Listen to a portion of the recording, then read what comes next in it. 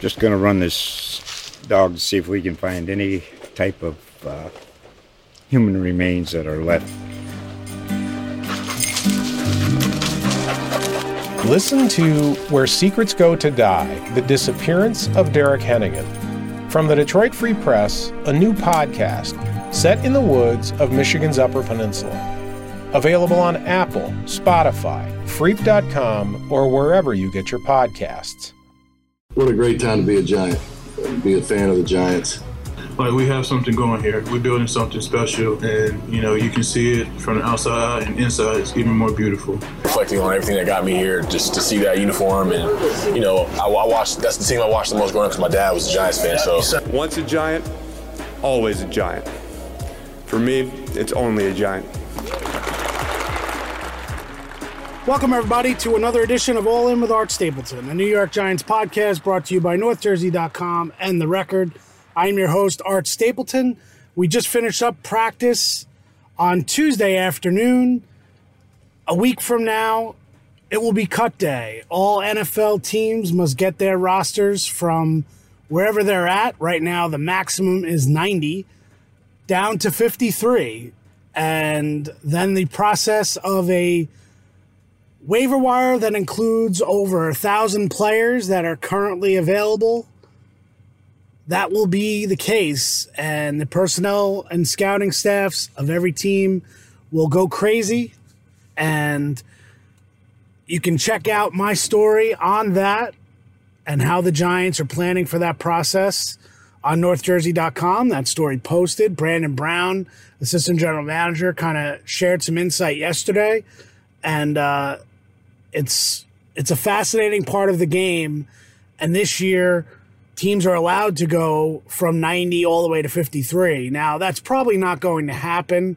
I would imagine some cuts are made going into the weekend and then coming out of the weekend on Sunday, Monday. Now, the Giants players will have off Sunday and Monday, so they'll come back to practice Tuesday of next week. So I would imagine there will be some cuts done on Monday, allows your team to kind of focus and look at, you know, certain guys coming off. I think the Giants won't be as active as they were last year on the waiver wire when they put in 7 claims. They were actually awarded 4 claims. One of those claims is actually in line to start for them at safety, Jason Pinnock from the Jets. Jack Anderson was also claimed. I think he'll be a reserve lineman for this team, whether it's on the 53 or on the practice squad. Nick McLeod was also claimed. He was really a special teams stalwart and actually stepped up last year in the back end of the secondary, was really a valuable player. He's been banged up. From what I hear, he will be ready for week 1, so that'll be something to watch.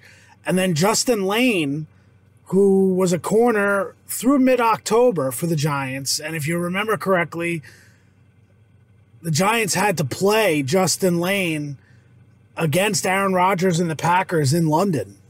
And they ended up obviously shutting it down defensively and beat Rodgers at the end of the game. And Lane was one of the 2 corners that was out there. I believe at the time, Adoree Jackson and Fabian Moreau were both hurt in that game. So you never know what comes from the waiver wire. But that'll be next week. This week, the Giants, they've kind of slowed down practice some. Not as many team periods, more cards periods in terms of, you know, scripting things from one side of the ball for future opponents, whether those opponents are this week in the Jets or they're focused on September 10th and the Cowboys. That's kind of what happens this time of year. Some highlights from practice. To me, the best play of practice, Adoree Jackson in the slot covering Darren Waller. It was great defense by Adoree.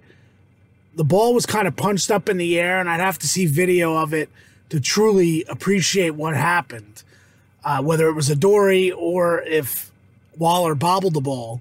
But as Waller and both players are falling down to the ground, Waller kind of tips the ball and then catches it fully as he hits the ground for a catch, hopped right up, signaled first down, so you knew he made the catch. It was a great play. Something was interesting, I thought, earlier in that setup, and that in one-on-ones, Darnay Holmes was lined up in the slot, and he was going to end up covering Waller. And that's when rookie Deonte Banks kind of bumped Holmes out of there and took that rep in one-on-ones. And I look at that one of two ways, actually two different ways. Number one, it says a lot about Banks to have the confidence to go against Waller, but also it kind of says where Holmes is at right now in the pecking order, that you would think that if the Giants are truly trying to get a look at Darnay in the slot, they would want to see that matchup with Waller. They did not see that matchup, and Waller beat Banks pretty good, as you would expect, but says something about the competitive nature of Banks wanting to get in there and go against Waller. On today's show, an interview with one of those guys that has really been under the radar this summer and has had one of the best summers of any player on the roster.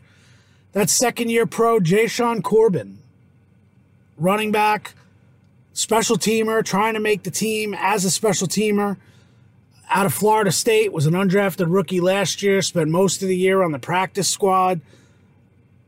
And, you know, it's funny, if things had worked out differently with Saquon Barkley and, you know, maybe if he wasn't at camp, I think we'd probably be talking about Jashaun Corbin a lot more. Obviously, there's a lot of headlines with Eric Gray, the rookie from Oklahoma, 5th-round pick, and Matt Breida is here. Sure seems entrenched to start the year as RB2. But Jashaun Corbin has been very impressive. He's been a very good runner in games, and I think if things were different, I think Corbin could play running back in this league. I really do. If he were the rookie, I think there would be a lot of people talking about Jashaun Corbin. So I hope you enjoy my interview with Jashaun, and then we'll come back to wrap up today's show and look ahead to what comes next this week. Without further ado, here's my interview with Jashaun Corbin. So, you know, I was thinking to myself, when you look at all the storylines this summer, you're one of the guys that's kind of been under the radar. I personally think you've had a great summer. What has it been like for you, and kind of the journey to prove yourself in year two? It's been a kind of up and down journey. Just always me. I just try to stay consistent. No matter, you know, what position I'm in, I just try to stay consistent, show the coaches that I can play, you know, be a good teammate. And that's kind of my process of how I approach everything. Now, when you go into the offseason, obviously last year you spent a lot of time around this team. I mean, you're in the locker room, you're in practice, but you don't feel like you made your stamp, I would imagine, on the roster, being on the practice squad. Right. What were you focused on coming into the offseason, and what did you want to come back with, you know, for yourself? Really, the biggest thing for me was trying to show, like, my special teams value, because, you know, going from college, you know, you're kind of a starter, so you don't really practice as much as special teams. And then when you come to the NFL, you know, the special teams is a totally different ball game.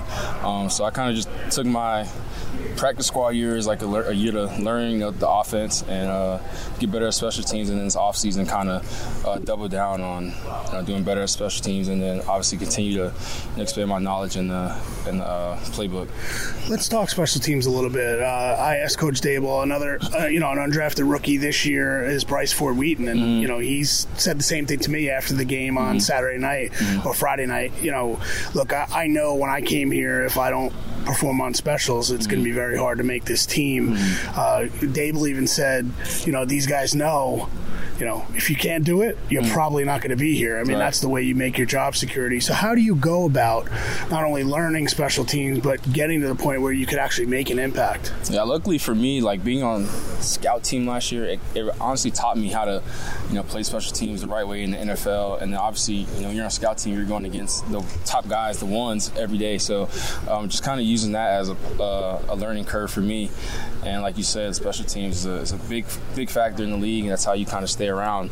And it's kind of how you make your niche on the team. So that's kind of been like my emphasis this offseason. Where on teams do you look at and see kind of a home for yourself, or where you've done the most work? Pretty much everywhere T-Mac wants me to play, I try to excel in every position that I'm on. So wherever coach wants me, that's where I try to excel at and do my best. Do you almost have to make it a mental process, the idea of course, you still see yourself as a running back and you think you can play in this league, but you know the situation. I mean, you almost have to take that running back hat off and then say, okay, this is how I'm going to be a football player and make this team? Yeah, I think being a football player and not just a running, I think if you're just a running back, it kind of labels you as one thing, but when you're a good football player, you can go at running back, make plays, and you go on special teams and go out there and make a tackle. Just being a good football player, is what is going to keep you in the league. Now, the last 2 weeks, I've seen you get opportunities as a running back that really you didn't have last year. And you look good doing it. Do you feel like it's there for you when you get those opportunities that you're kind of showing people, you know what, don't forget about me as a running back?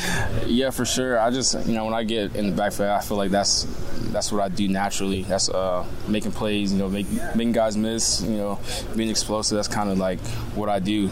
So when I get back there, it's really no like I said, it's just natural to me. So I guess I feel good when I get back there and get the opportunities, and then just make the most of it. Yeah, you had that one play on Friday night, and the sideline was pretty fired up when you kind of broke through the middle, and you had about it was like 25, 30-yard gain, showing a little wiggle. I mean, you're smiling now. I mean, is that kind of the Corbin that people have come to expect when you get those chances? Yeah, for sure, and it definitely feels good, like after the game or the next day when everybody's like, all the older guys are like, yeah, man, like you balling, playing good. It's definitely a good feeling. And you just try to be consistent and make that a habit. I'm sure you've been asked this question probably by people close to you, but also you've asked yourself this question: how does Jashaun Corbin make this team? How do you make an impact on this team? What is that answer right now, do you think, that after spending 3+ weeks here now in camp, and what do you think you have to do between now and next week to kind of show that you belong here? Just keep making splash plays, whether it be on special teams, at running back, just being consistent, being good in pass pro, just doing all the little things, and then control what I can and let God handle the rest, and I just leave it at that. Do you feel like, this is a kind of a crazy time, what it was like, you lived through it last year, the idea of being an undrafted guy, and then you have to get that phone call. Are you kind of anticipating what that's going to feel like again, or have you been able to kind of put that behind you and learn from last year's experience? I definitely put it behind. I'm definitely more at at peace of not worrying about what's going to happen, and just living in the moment and handling my business day by day, and then whatever happens. I remember this time last year, it was always in the back of my mind because it was my first time going through it. But year two, you're kind of, I don't say you're used to it, but you're kind of just more, calm through all the craziness that's going around. Give me a scouting report on Jashaun Corbin. What do you bring, do you think, to this offense? I just see a person who's consistent, knows the playbook, is going to do the little things, who can pass, protect, catch the ball, run the ball, basically do everything that a 3-down back would need to do, as well as being a good football player, running down on kickoff, punt coverage, return, whatever I have to do, I can do that. You have obviously two veterans in this backfield, headlined by number 26. What have you learned from watching Saquon, not only last year but also this year? I learned a lot. It's just crazy, just being in the same room as somebody who so talented, and I don't know, me before I got to the NFL, I always watch Saquon and I just be like this dude's crazy. And then when you finally get in the room with him, you actually realize the work that he puts in, how smart he is. Same with Matt Breida. I just try to pick their minds with anything that I need to know, whether life or football, and I just try to pick their minds, and they do a good job of taking care of me. Is whatever I need to know, they're going to help me with. So it's crazy. Do you, when you swap out, when Saquon comes off and you go in for Saquon with the ones, is there a little special feeling for you to kind of know that you've made strides from last year to this year? I mean, I wouldn't say it's a special feeling. It's just going there and try not to let it drop off. Pick up right where he left off, and I just try to stay focused. And since I'm out there with the ones next to DJ, it's you really got to be on point. So I just try to not let it drop off and try to, contribute when he comes out, do what I do when I get in. You walk around here. I mean, I would imagine that you can't allow yourself to think what next week is going to bring and what's the week after that. But do you almost look at this, what they're building here, that this is where you want to be? I mean, look at that Giants on your chest and say, you know what, whatever I got to do, I want to be here. For sure. This is a special place. Just New York Giants in general, it's just a special place, special team. From top to bottom, it's special. And the team that we have here, the bond is crazy. I tell my mom all the time, like, I love this team. It's like a brotherhood. It's like, even if you're on a practice squad, if you're a new guy, like, everybody treats you the same. And then just obviously being next to, like, New York City, it's just a great place, top to bottom. So yeah, this is a place where I would love to be at. So this has become home for you in such a short time. Yeah, it's crazy. I love, especially where I'm from, it's small, kind of slow area. So this is a great change up, and just being around guys like Darren Waller, it's crazy. It's great though. What about Waller? He's a freak, but he's a good teammate as well. A guy who would help you with whatever you need. So it's great. Last question. Do you feel like you've shown that you can play in this league? I definitely feel like I can. I've shown that I can play in this league. It's just by the opportunities I get, I feel like I try to make the most of them. And then one day I'll get the opportunity to show, when it becomes real. So I think I can. Well, I know I can, and yeah. Cool. Thanks. All right, thanks to Jashaun Corbin for joining me after practice. It's a definite mindset adjustment for guys who were star running backs in college. Corbin's no different. Was very good. Had some nice hype last year as an undrafted free agent, rookie. And, it's a hard road to get to this level as an undrafted running back and make a team. And he spent this whole year with the last year, his whole rookie year, on the practice squad, was immersed in this team. And now he's got to view himself as a football player and not as a running back. He's got to make this team with what he does on special teams. Said that about Bryce Ford-Wheaton, an undrafted rookie wide receiver that everyone has talked about. I wrote about him in this week's rookie report. But I tell you what, Corbin has been impressive. He's a good receiver. And I think if the Giants are going to keep 4 running backs, which right now I only had them at 3, Corbin's got to steal someone's spot on the to avoid the practice squad by what he does on special teams. He's an outside gunner on kickoff coverage, and made some nice plays in practice today. But it'll be interesting to see how things work out. Rest of the week, we'll have interviews with Paris Campbell and Javarius Owens, rookie safety. You don't want to miss that one. Probably get that one out Wednesday morning. But appreciate Jashaun joining me. And reminder to everyone, subscribe to our newsletter, All In with the New York Giants. It's at northjersey.com/all-in. You get a bunch of different stuff in our exclusive newsletter. It's free. All you need is an email address. So appreciate you tuning in today. Appreciate you listening. As always, we know you're all in. That's why we're all in. We'll talk to you tomorrow.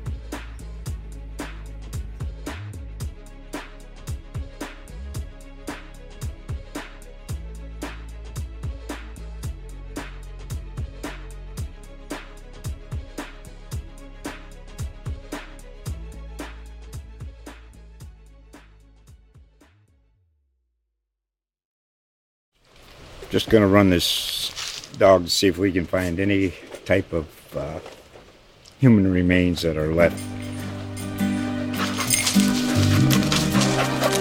Listen to Where Secrets Go to Die, The Disappearance of Derek Hennigan. From the Detroit Free Press, a new podcast set in the woods of Michigan's Upper Peninsula. Available on Apple, Spotify, Freep.com, or wherever you get your podcasts.